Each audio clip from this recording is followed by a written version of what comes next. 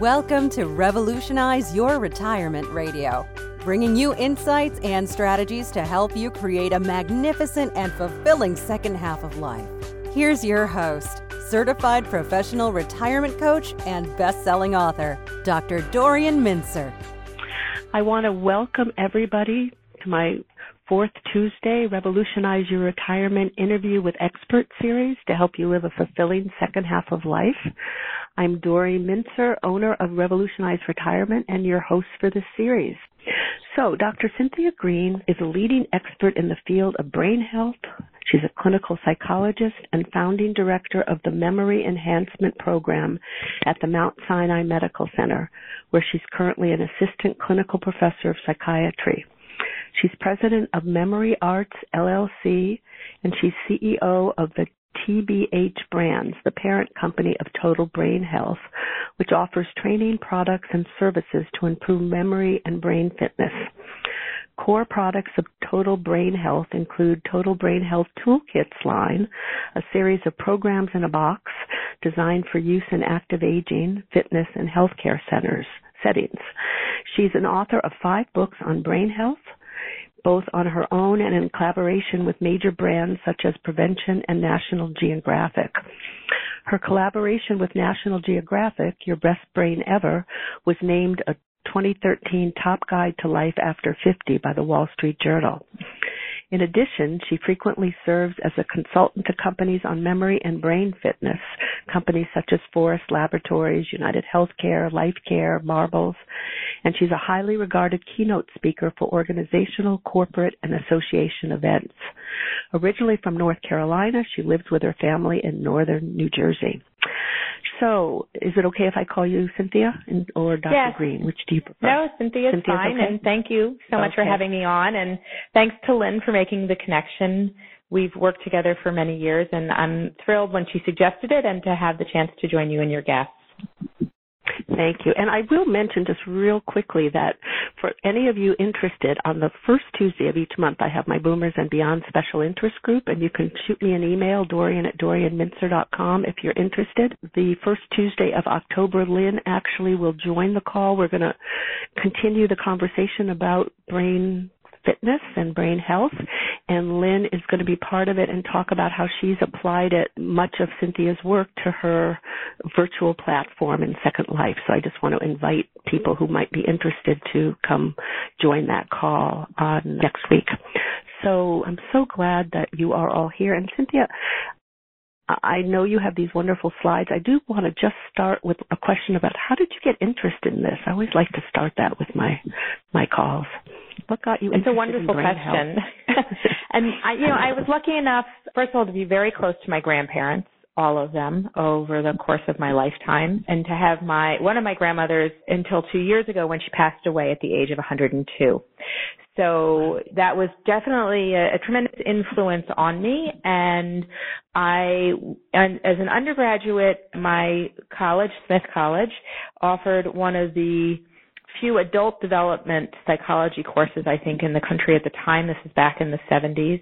And there was a professor there who was very interested in later life development. And that really piqued my interest in the field. I went on to get my degree in clinical psychology and to work in the area of dementia, serving in the Alzheimer's Disease Research Center at the Mount Sinai School of Medicine, where I'm still on the faculty. But from there, really started to be very interested in what we could do to prevent dementia, which back then was really a question not much asked. The focus was very much on, first, that changes in cognition were an inevitable part of the aging process, maybe not developing dementia itself, but certainly things such as changes in ability to recall information like names or directions or conversation. And the sense was there was nothing you could really do about it that would be effective. And there was really very little from the scientific community looking to address what might be preventable or modifiable factors, what kinds of advice we could give to people in terms of the changes they could make on a daily basis that might improve their performance or reduce their dementia risk. So I started at Mount Sinai, the Memory Enhancement Program, being lucky enough to be mentored by Dr. Richard Mose, who was one of the co-directors of the Alzheimer's Center there and had been involved with a study looking at brain training. And from there, we built the memory enhancement program, and kind of that's where it all began. Wow, that's an interesting background, and I'm so glad you ended up doing this because you've contributed so much to our field about understanding the brain. So you call this the brain age. Why is this the brain age? I like to use that term because I think that in the same way that we look at different periods of time and what they've really changed about the way we see the world. I think right now we are on the cusp of a time where we're really understanding more and more every day about this, if you will, final frontier of human science, and that is the brain, and understanding not only how the brain works and operates, about which we really know less than I think most people are aware, and also, though, what we can do to potentially prevent disease and to treat clinical pathology or injury to the brain. And a lot of that is because over time, really, even, if we date back to the advent of neuroimaging, right? So some of us on the call might be old enough to remember before there were CAT scans or MRIs or fMRIs, which are functional MRIs, which look at blood flow in the brain during the imaging, or PET scans, which also look dynamically at brain function. Before that, we really couldn't put, if you will, a proverbial dipstick into the brain to look at function or pathology or to look at injury. So my field of clinical neuropsychology grew from doing clinical testing, neuropsychological testing, where neuropsychologists tied a particular kind of performance or a deficit in performing, say, something like naming animals on a test to an area of the brain where they thought the damage was. And that's the way we first initially, from a functional perspective, mapped the brain. So there are things like the advent of neuroimaging that kind of started us on this path to better understanding of the brain. And I think that has just increased exponentially year after year, coupled with things like consumer-driven interest in brain training, the growth of the software industry around brain fitness programs, to national policy and interest in reducing potentially the impact economically and socially of an epidemic of Alzheimer's disease, which has been predicted in the past as the population ages. The World Health Organization has declared dementia a worldwide global health priority, for example, to, the growth of computer-based models for understanding the kinds of data that we get when we look at the brain.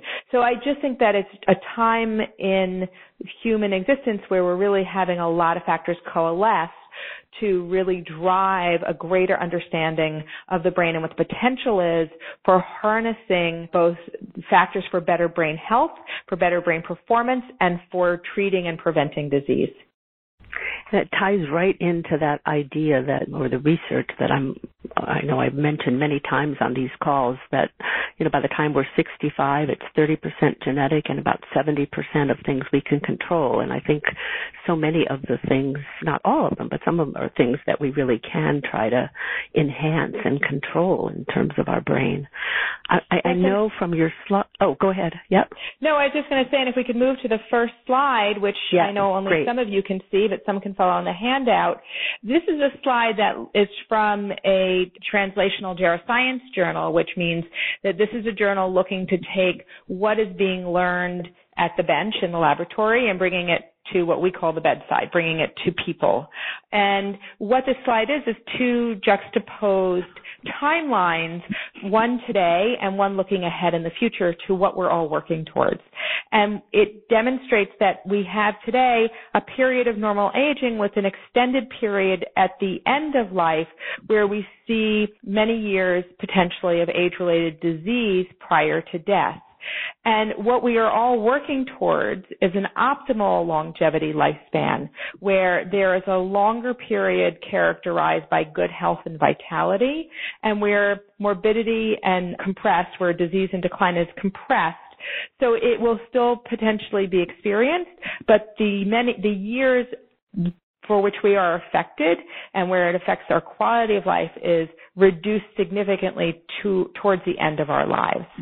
And, that refers to the study that you're talking about. Yep. And also, in terms of understanding the role that cognitive health plays here, let me just say, cognitive health is everything to optimal aging. So we may think that we just don't want to lose our memory by the end of our lives, but really when we're cognitively well and robust, we are better able to engage in being physically active, being socially connected, being independent on an ongoing basis in our function, and living a vital and successful age, no matter how old we may be chronologically. Keep on with it, because your slides are so helpful, and you really are talking about the holistic view of the parts that we can control. And I know that, on that same slide page, you go in a little bit more on brain health. So, let me just encourage you to keep going right now. Well, we might as well, it's a good basis to continue the conversation and to take questions. Yeah, exactly. So, one of the things I always like to remind people, especially professionals, as I speak a lot to professionals, is that we all, when we hear the term brain health, it doesn't mean the same thing to everybody. So there are many of you who on the call may think when we talk about brain health and hear me use that term, you're thinking physiologically about the health of the brain. In the same way that you might, if we're talking about heart health or kidney health, it's the health of the brain as an organ. And that is, at its most elemental, one of the definitions of brain health. However, others hear brain health and they think of the function of the brain. How well does my brain support my everyday performance?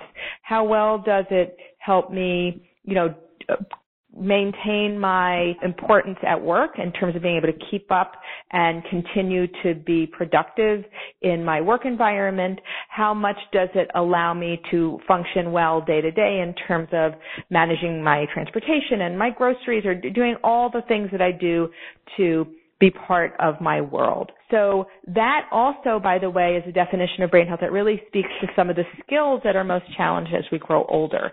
So even for some of us who don't develop a serious memory disorder, we start to get worried about our memory around, age maybe 50, something like that. I used to joke in my classes that there's a magic button that goes off in us around 50, whereas our 10-year-old might forget something, right? Or our teenager might forget their lunch, they might lose their car keys, but we don't think that they have a memory problem. But if that happens to us at 50, the very same memory lapse, we start to worry that we have a serious memory disorder. So it's those kinds of skills that are challenged by the aging process that have to do with staying sharp day to day. Then those relate to function, how smoothly we function and how adept we are at functioning in our environment on a daily basis. Another way to understand brain health is to think about brain health in terms of vitality. How well will my brain support my function every single day of my life to live optimally, kind of going back to that earlier slide. And then finally, many of us think about brain health in terms of prevention, in terms of what can I do to lower my risk for developing a serious memory disorder. So these are really all different ways that are correct, right? They all make up brain health, but it's a matter of understanding that it's multifaceted in definition and not one of these things. They certainly all relate to each other, but they are not independent necessarily. They're not independent of each other, and they are the different ways in which someone might characterize brain health. Very importantly on this slide, I want to point out to people that when we're talking about brain health, we're also talking about, for many of us, what we want to get out of it, right? So if I am going to do things that Dr. Green tells me are good for my brain, why am I doing them? I'm not just doing them to be nice, right? I'm not just doing them because I heard them on the show. I'm doing them because I want something. I want to take better care of my brain. And when we think about what we want from engaging in better brain health behaviors, what we want are two things, really. We want to stay sharp every day, and we want to reduce our dementia risk. I have never had anyone say to me, I only want one of these outcomes, right? I want to be sharp day to day, but I don't care if I get dementia down the road. Or conversely, I just don't want to get dementia down the road. How I function day to day isn't important. And the reason I bring this up is because when we look at the research, and there's a body of research here dating back at least to the early 80s that has considered from many different disciplines what it is we can do to keep our brain healthy, what we see is that there are really multiple paths to preserving brain health. And there's not any one thing that we can do. We really need to engage across a full spectrum of activities that support our wellness. And you can see here at the bottom of this slide, for those of you that can't see it, I have here 3 of those areas. Intellectual engagement, which is what people tend to think of when they think about brain health. So we think about challenging our skills by playing games on the computer or playing board games, or we think about participating in activities such as taking up a new instrument or learning a new language to stretch our minds. But also in that category, we have things such as learning new strategies, right? Learning ways to help you remember. In addition, we have physical activities that have demonstrated better cognitive outcomes, such as being physically active and eating a healthy diet, maintaining a healthy weight, as well as different lifestyle factors that we know can challenge cognition, such as certain medications or certain medical conditions. And then finally, there's an area of wellness that people don't often associate with brain health, although they are more and more, which is our social and emotional well-being.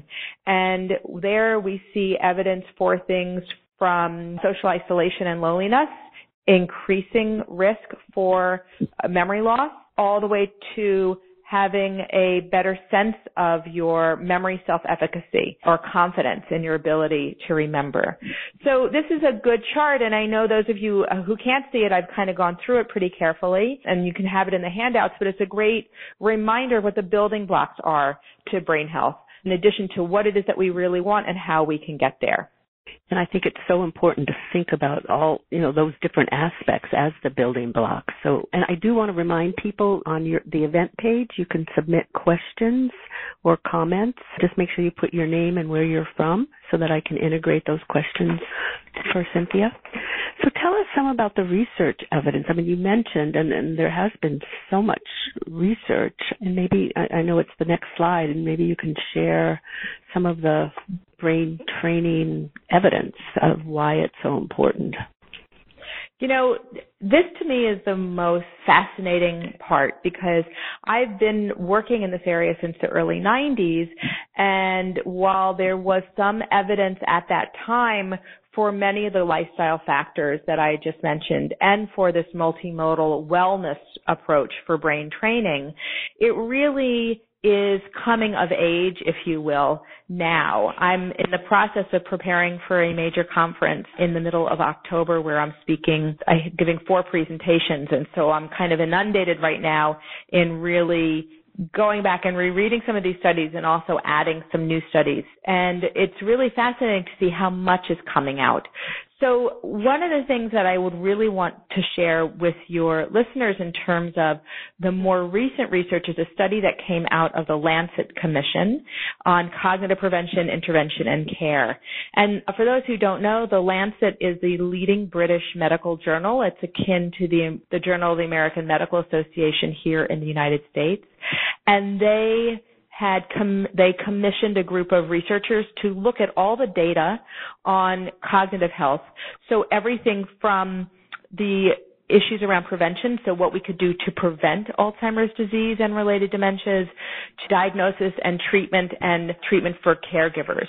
So it's a very large paper that looked across really a tremendous amount of research over the past several decades on these topics. And when it came to prevention, which is the area that we're discussing today, they said something really fascinating. And I'll share with you a graphic as well in a moment that they developed to illustrate their findings. But essentially what these experts who were on the commission said was that when they looked at all the data and they looked at, on a population-wide basis, Okay, so taking different factors, looking across the worldwide population, if certain factors were eliminated or better controlled, to what degree would it lower dementia rates worldwide? And what they found was that there were 9 factors that could be modified across our lifespan that could potentially reduce the rate of dementia worldwide by 35%, okay, which is slightly over a third.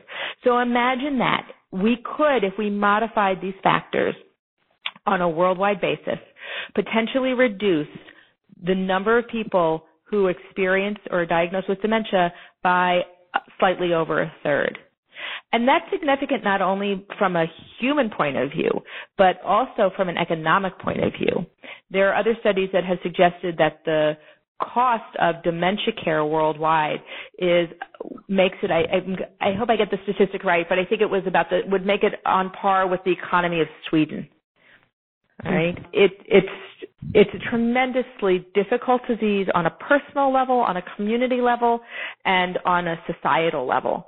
So this Lancet Commission study is very significant. The 9 factors included, and I'll just jump down here for those of you that are on so you can see this graphic. Unfortunately, it's on the vertical, so it's a little hard to see.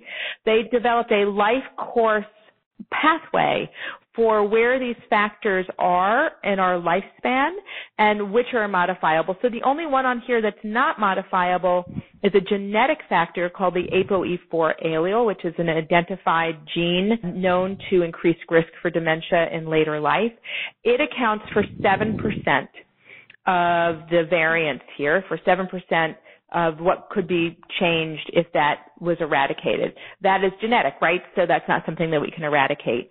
But early childhood education, okay, so providing education worldwide up to age 12.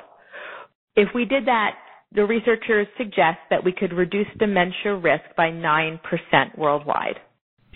So, and that, right, becomes not a personally modifiable factor, but something that is more of a government policy perspective.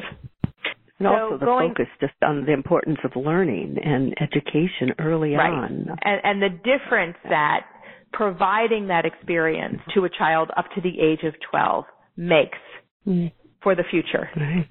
Right? And if you go down this chart, I know it is difficult to read, but we see some things for midlife and late life, which are the 2 clusters that the researchers chose. And this is becomes more personally meaningful to us. Things such as hearing loss, hypertension, and obesity, smoking, depression, physical inactivity, social isolation, and diabetes all made their list to varying degrees. But what was interesting to me, having been in the field for so long, is how, in terms of the variance, how much lower on this list things like diabetes and hypertension and obesity are, whereas that's something that we tend to emphasize very much in the work that we do in telling people what they can control and modify to lower their risk for dementia. On a worldwide basis, it gets put in a little bit of a different place. But for those of you who have the handouts, this may be a little bit easier to see in print. And if anybody wants the reference to the Lancet Commission article, they can easily reach out. We'd be happy to provide that to you. But this is one of the most interesting studies, I think, to come out in a while on the idea of this brain wellness perspective, right? That there are these factors that we can control and modify on a daily basis to improve our cognitive outcome. That's really excellent. Just this morning in the New York Times, there actually was an article by Jane Brody on the impact of hearing loss and vision loss on cognitive development. So it's kind of right there in front of us. I actually didn't see that one, but was it on cognitive development or on dementia? I should run down and get the top. Yeah, it was on. I think it was on cognitive. It was on cognitive development, and ultimately it did talk about dementia, but it was really on cognitive development. Was the idea that as people weren't, as some of the loss of the senses, that people really began to experience feeling more cognitive decline. It ties in, I think, to the social part that you're going to be getting to in a moment. Yeah. Right, and I think that when we look at that Lancet study, I don't have that slide up now, but hearing loss accounted for 9% of the potential, kind of variance in dementia rates. And I think many people were surprised by that. But we have done some work in that area in the past, and the data is really compelling. And also, as you said, then, from that Brody article, it's true if you think about it. When you start to lose sensory perception, you become it becomes more challenging potentially to be socially engaged. You become more socially isolated, and that is a very significant risk factor for. Right. So we have some other studies here, but the Lancet study is one I really wanted to talk about, and I know we want to take some time for questions. The Finger study is a study out of Finland that has been following people at risk for vascular reasons for developing a dementia. It's an ongoing study. They put people into a training program where they received training they got exercise, they got nutritional counseling, they did brain training in groups, and then they also got personalized medical consultations. And what they found is over 2 years, the individuals who were in the intervention group where they got that multimodal training did 25% better on the cognitive outcome tests than the folks who were in the comparison group. And then as you can see here on the slide, they also had significant improvement across other aspects of cognitive function that supported that, some higher than others. Their speed of processing improved significantly, how quickly they thought. Their reasoning and judgment improved, and so did their memory. Memory a little bit less, probably having to do with the kind of training that they did. But that's another very important study, and that's a study that the Scientific American article that's quoted on the slide was referring to, where when they said that a gold standard clinical trial provided evidence that diet, exercise, and an active social life can help prevent cognitive decline. And that's really the most important message. And with the studies, have there been aspects of the study that look at if people later in life, even when there has been beginning cognitive decline, what kind of improvements can happen? So that's a great question, and that is the Finger study, since it studied people at risk, right? Some of those people had some mild symptoms, if you will. In terms of people who have been diagnosed with mild cognitive impairment or early Alzheimer's disease, those results vary. Certainly there are things that we are learning about lifestyle interventions that seem to promote better functioning and to improve quality of life, and in some studies even lengthen, if you will, delay the progression of the disease. However, those are not uniform, and there's not uniform consensus in the field about the impact of those kinds of interventions. So I think many of them carry minimal risk for someone to engage in. So for example, if someone has a diagnosis, early changes in memory, and they are physically able, there's no downside to them exercising, right? And exercise is one of the interventions that has been shown to potentially delay progression of the disease. Mm-hmm.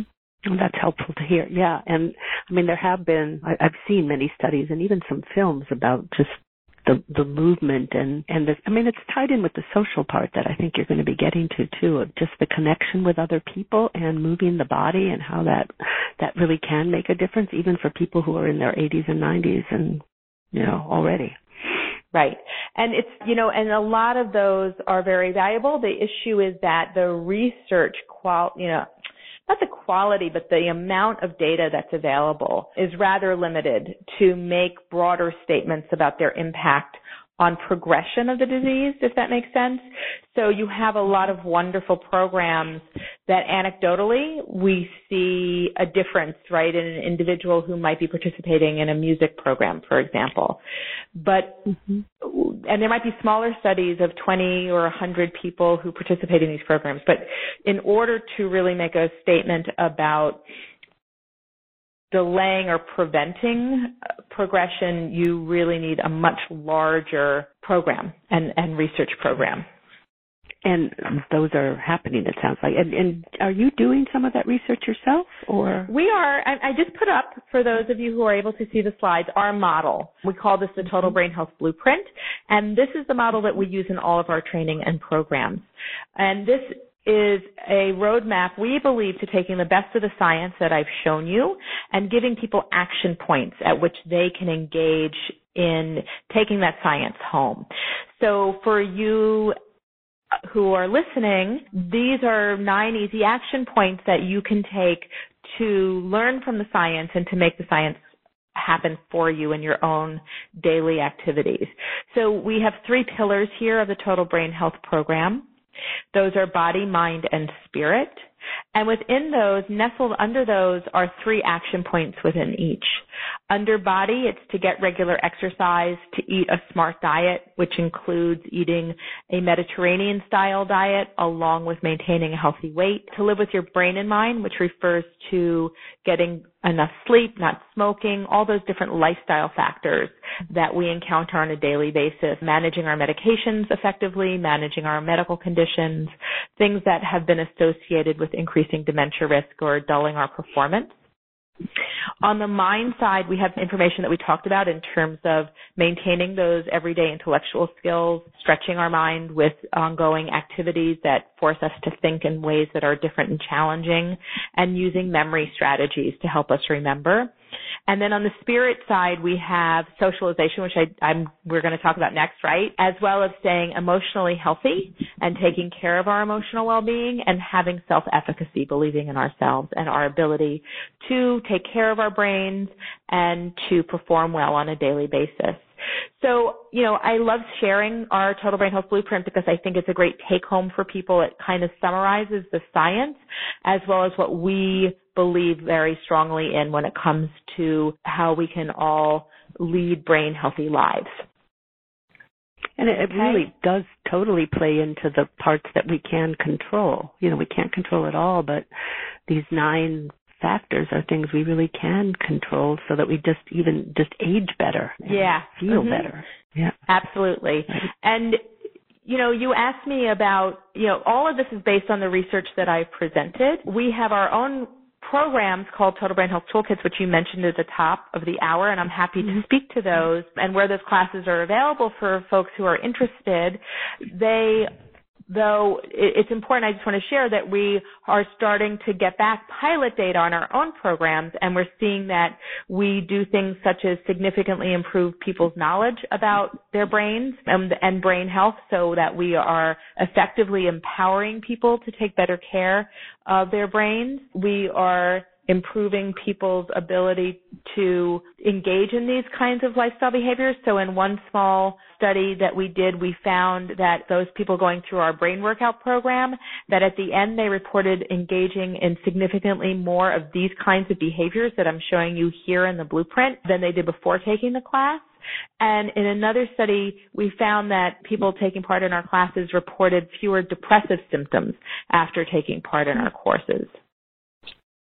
That's great. We'll get to that. Why don't we talk a little about the social-based brain training, and then I do want to spend some time on the toolkits you have, and also I know people have some questions about sort of some of these little brain games that are out there, or kind of.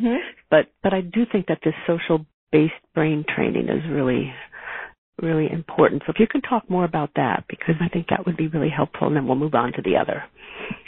So I just finished writing an article for our September newsletter, and I just want to mention we do have a regular newsletter. It goes out quarterly to the public and monthly to professionals who are in a related field. And I wrote the article about this topic, about social engagement as the next hot topic in cognitive health. And while this is something that we've been very interested in for a while, I think that the interest in the impact of social engagement has been a little bit overshadowed, if you will, by the idea of brain fitness training and computerized models. But when we look at the research and when we consider the impact or the benefits of being social to cognition, I think that it's tremendously powerful. And there's now growing calls in the field for paying attention to the benefit of social engagement. So what we have done at Total Brain Health, because of our position on the power of social engagement, is that we have imbued all of our training with opportunities for socialization, and we call it social-based brain training.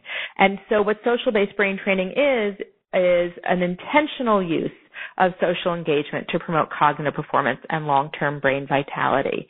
So let's talk about why social-based brain training works, or why social engagement matters when it comes to cognition. When we look across all the studies, and even the studies I mentioned to you, like the finger study or the studies, the Lancet Commission research is a meta-analysis, right? So they've taken all these studies from the past. But even things such as most of the memory studies that have been done since the mid-'80s, the primary form of delivery of all of that training is group-based training, right? You go and you take a class, or you do the training in the class. So the memory enhancement program that we have at Mount Sinai is a group-based program. The exception to that is, of course, computer-based models, where you buy a software product and you do the training on it alone on your computer. And since that became a prevalent model, one of the things that we started to do was say, well, what else is out there? And we began to look at how training had been done previously, and we realized that primarily people have trained in groups when it comes to cognitive training. And when you look at papers that have considered head-to-head individual-based versus collective or group-based training, what they have found is that people who train in groups do up to 50% better when it comes to the outcomes of their training. So that particular number came from a study looking at memory training and training people in memory strategies. And they found that the people who trained together in a group did better, 50% better remembering on tests after the class than the people who trained on their own. The other thing about... It's so interesting. Yeah, go ahead. Yeah, it's a little bit...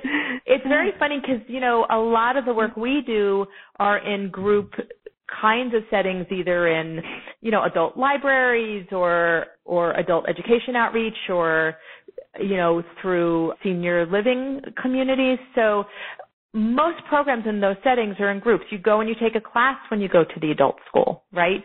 Or you go to the library, you go to hear something or to engage in an art class. You're generally with a group of people. So the concept that we would do brain training on our own is relatively new, because most of it was done in groups traditionally. And so, though for me and with my expertise in the field, I'm not surprised that the training outcomes are better, and I'll tell you why. In addition to training in whatever it is you're learning, say you're learning a memory strategy for remembering names. In addition to learning that, what you're doing when you learn in a group is you're forced to challenge other skills that support memory. And you don't have to do that when you play a game on the computer or read a book about memory improvement.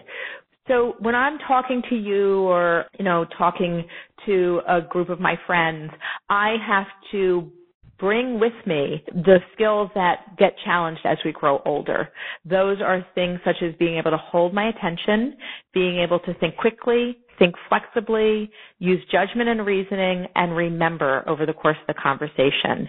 And without those, I'm lost, right? Without those, I won't be part of what's going on. And those skills are really critical to functioning day to day and to maintaining memory performance.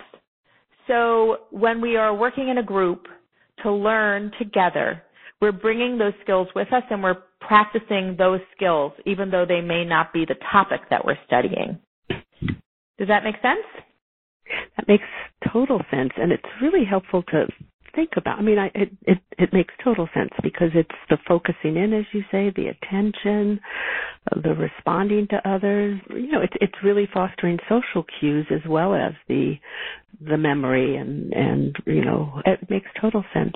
Yeah, right. I mean, just even thinking about people learning. Yeah. I mean, just right. learning in general. But yeah, exactly.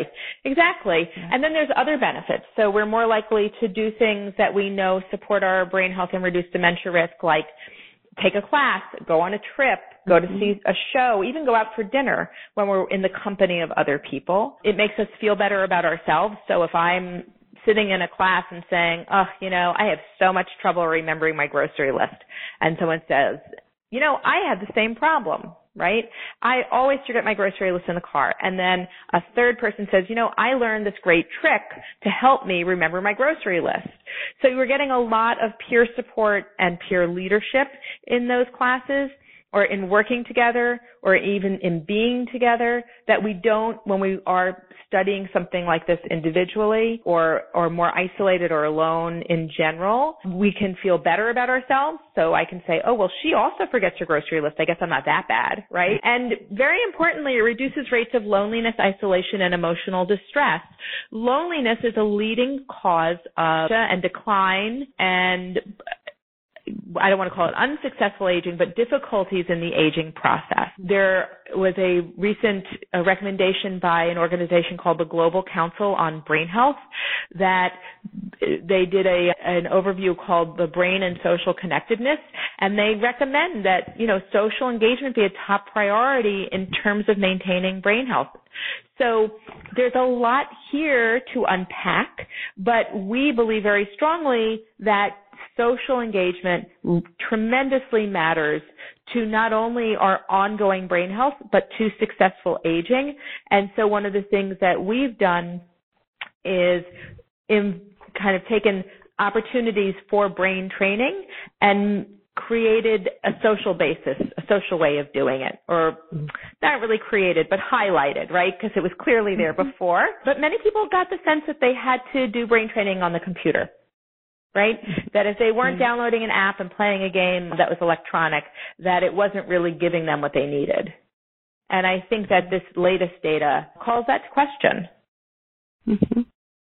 Well, it also, just thinking about the things you've seen, it ties back to what you were saying before, too, when I think about, people who are losing, like, their hearing or their vision, and how it often creates people not wanting to then be involved socially with others, and so it just becomes this self-fulfilling prophecy. Right. And let me just share with you from an AARP study that looked at the relationship between social engagement and brain health. This is a survey in people 40 and over, because the AARP membership gets younger every time they do research. But this is very telling because on this slide, what we're seeing is here the report of kind of the number of people in someone's social network and how they rate their brain health. And what we see is that the higher their social network, the larger their social network, the more likely they are to rate their brain health as higher. And then conversely, in this slide, this is also from the same survey, they took different aspects of cognitive ability and asked people over the past 5 years how they've performed along these different areas of cognitive ability. So everything from ability to focus to decision making, problem solving. And what they found was of those who were dissatisfied with their level of social engagement, over half of them said their ability to remember things had decreased. And they were much more likely to say overall that their cognitive abilities had decreased in the last 5 years. Right? So that is even further evidence that not only do we see it from the research in terms of what difference it makes to train with groups, to be with other people, not only do we see it that people self-report that their brain health is better if they happen to have more people in their social network, but people are also telling us that who have lower levels of social engagement, that they're less happy with their cognitive performance. Really important information. Yeah, I want to integrate a couple of questions from people now, and I do want to encourage others of you to submit questions if you have them, although I'm cognizant of the time, too, and I want to make sure we talk about the toolkits and courses and stuff. So Michelle let me just get to the first one. So Mary from Newburgh says, I'm the youngest of 5 with 13 years age difference. My siblings remain intelligent, fully functioning, and inspire me with their aging. I feel secure in aging gracefully because of their excellent brain health. Is this a good way to look at it, or should I be worried since they're all in good health and maybe I'll be the one with the risk of dementia? So that's a really interesting question, and I think that as we saw from the Lancet Commission report, genetics don't play that much of a role, but, one of the things that can happen is if you're leading a lifestyle, if you were raised in the same environment and you were leading a lifestyle akin to your siblings, right? So we tend to be imbued with the same health values, more or less. Then, it's really, as you had said it earlier, it's about, 70% about how you live. And I think that there's a lot here that we have to modify and to control in terms of how well we can take care of our brains. There's not a guarantee, right? There's never a guarantee. Mm-hmm. Right. So let me ask, there's two questions from Michelle, who's from Boston. One of them is, what signs should trigger an assessment? If a doctor gives an older person an MMSEA, how relevant is that number? How does medications, nutrition, dehydration, etc. affect that number? What should a caregiver ask? So that's a great question, Michelle. Thank you. The scale she's referring to is called the Mini Mental State Exam. The A is for abbreviated. And that is a scale that's a quick screening measure used in many medical offices, generally by a neurologist or a psychiatrist in particular, when there is a question of a change in cognition.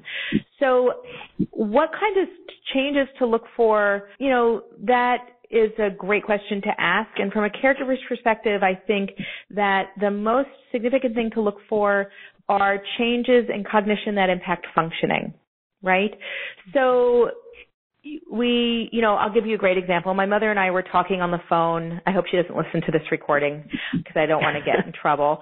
But we were talking on the phone, and I was talking on remote, right, by speaker in the car, and she asked me where I was headed, and I told her where I was going. And then about 5 minutes or 10 minutes in the conversation, she said, "So what are you doing?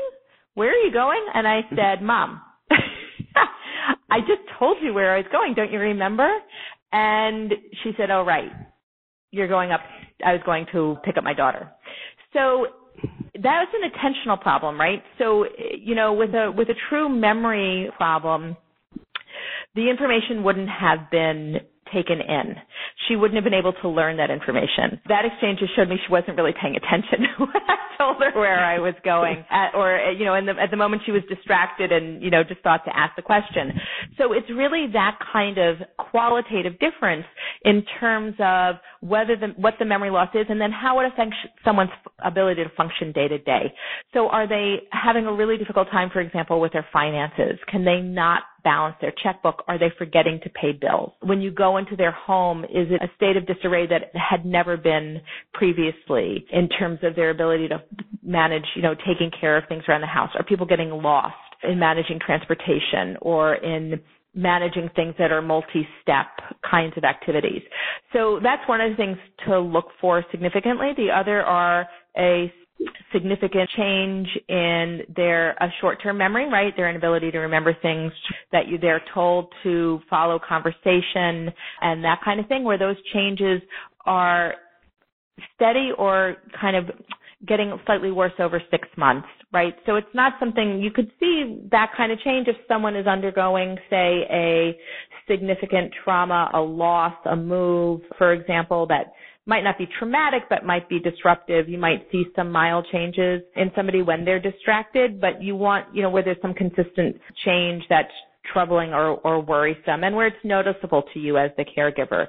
In terms of the mini mental state exam, that is something I really can't answer. There are cutoffs that doctors use. It depends, though, on so many different factors in terms of their overall health, in terms of language and education and those kinds of things.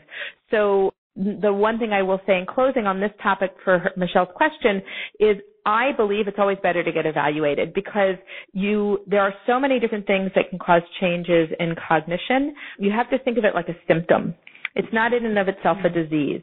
And many of those some of them are reversible once the underlying disease is treated. So it's very important to get evaluated.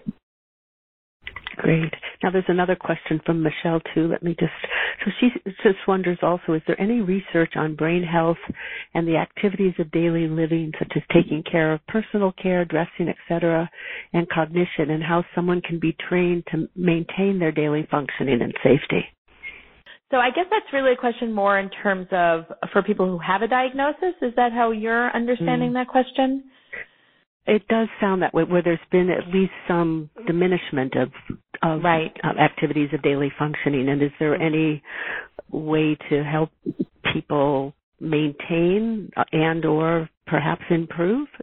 I think that's there certainly has been. It's not my area that I focus on a regular basis, but there's work such as the work of a researcher by the name of Cameron Camp, CAMP, who did some very important work in an area called spaced retrieval training, which looked at ways of teaching people who have a diagnosis to learn a new task.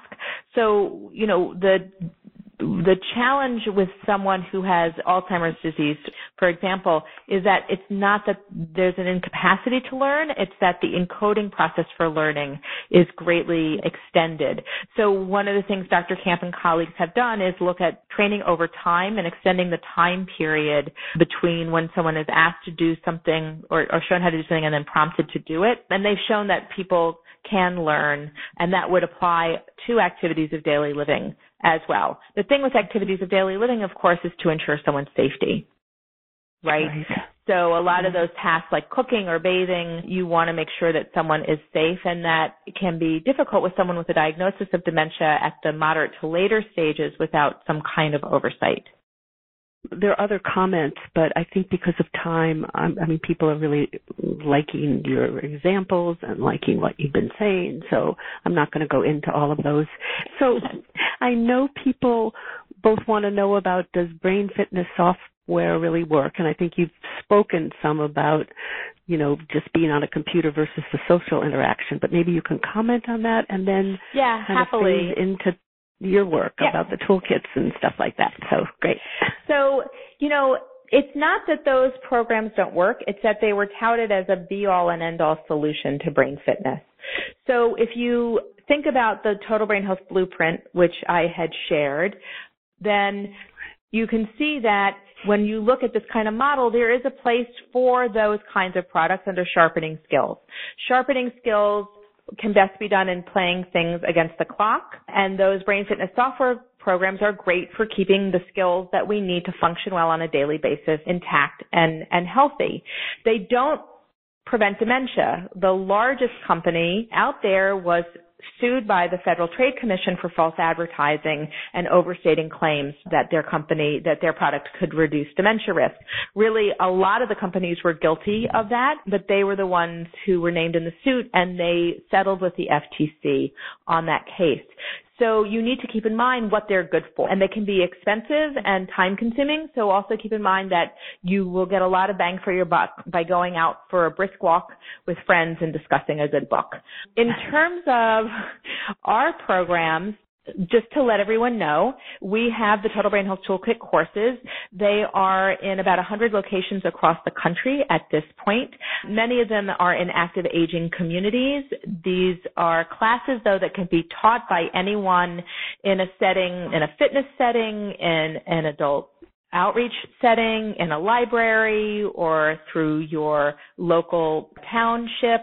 So these are courses on brain health called Total Brain Health Brain Workout. We have 2 series. The second one is the next level up and offers a personal challenge in addition. And our memory class, which is highly popular, and that next level memory class is coming out this fall. In addition to a fair, which is a large event, it's great for an organization or association looking to do some kind of large event program that includes a speaker or a panel as a kickoff, and then brain health stations where people can go around and really experience these different things that we talked about that can help keep our brains healthy. And then I'll just put up my contact information here. Great. And maybe just say it, too, for those that aren't.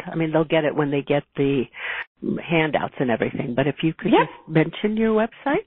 Absolutely. So our website is totalbrainhealth.com. And let me also mention to you that we have a Facebook page, Total Brain Health. And if you are interested in learning more, I strongly suggest that you sign up for our Facebook page. We post there frequently. And also we'll be rolling out over the next several months some classes that you can sign up for and take with us directly through Facebook. So if you liked what you heard today and you want to learn more about taking care of your brain, but you don't think that you can get to one of the toolkit classes, go ahead and sign up on Facebook, because that way you'll know when we're going to be doing these things directly, and we'd love to have you sign up for the class. And what about signing up for your newsletter? What's the best way to do that? Is it just So the best way to do that is through the website. When you go to the website, there's a place there to sign up for the newsletter. Great. And let me make one other comment, and then I want you to do your takeaway, but Lynn did share in regard to Dell's question too. She said that the National Center for Creative Aging has created a series of free videos that caregivers can use with mild cognitive impairment and more, and it's focused on social engagement. I've seen that myself, and it's a good resource to share with you, Michelle, and to share with all the other listeners too. And to share with me, so thank you. And to share with you too. I talk to Lynn about once a month, but that's never come up, and those are the kinds of things that we also love to share through our own website and newsletters. Great. Good. So it's a win-win for everybody on that. Yeah. So I want to respect the time, and I know you said you have to get off right at 1, and it is just 1. Just thank you so much. I mean, you just have a wealth of information. I wish we had much more time, but what would be your final kind of takeaway for people? Any final comments that you'd like to make before we have to say goodbye? Yes, thank you. And thank you for having me on. It's really been a pleasure to have the chance to speak with you and all of the folks participating. I would say that my final message is that taking care of your brain health is not rocket science. It's really practical. It's things that you probably already know how to do, and you just need to do a few other things or try to do some things more. So I welcome you to, stay in touch with us at Total Brain Health, because we share this kind of information and are always there to update the science for you. But, pick a few things that are on that blueprint. Pick 1 or 2 things to focus on that you will commit to doing today to take better care of your brains. That sounds like very good advice, and let's hope that we all can kind of set kind of one or 2 goals to add each day to keep our brains healthy and active, and just to take care of ourselves totally, I think, because you're really talking about how it's mind, body, and spirit. So thank you all for being here, and Cynthia, thank you so much for being here and sharing so much of your wisdom and work. Thank you. Thank you. It's been really a pleasure. I appreciate the opportunity, and it's been great to speak with everybody. Great. Thanks a lot. Take care. Bye. Thank you. Bye-bye. You've been listening to Revolutionize Your Retirement Radio with Dr. Dorian Mintzer. To learn more about the resources mentioned on today's show, listen to past episodes, or download our free retirement transition guide, visit revolutionizeyourretirementradio.com.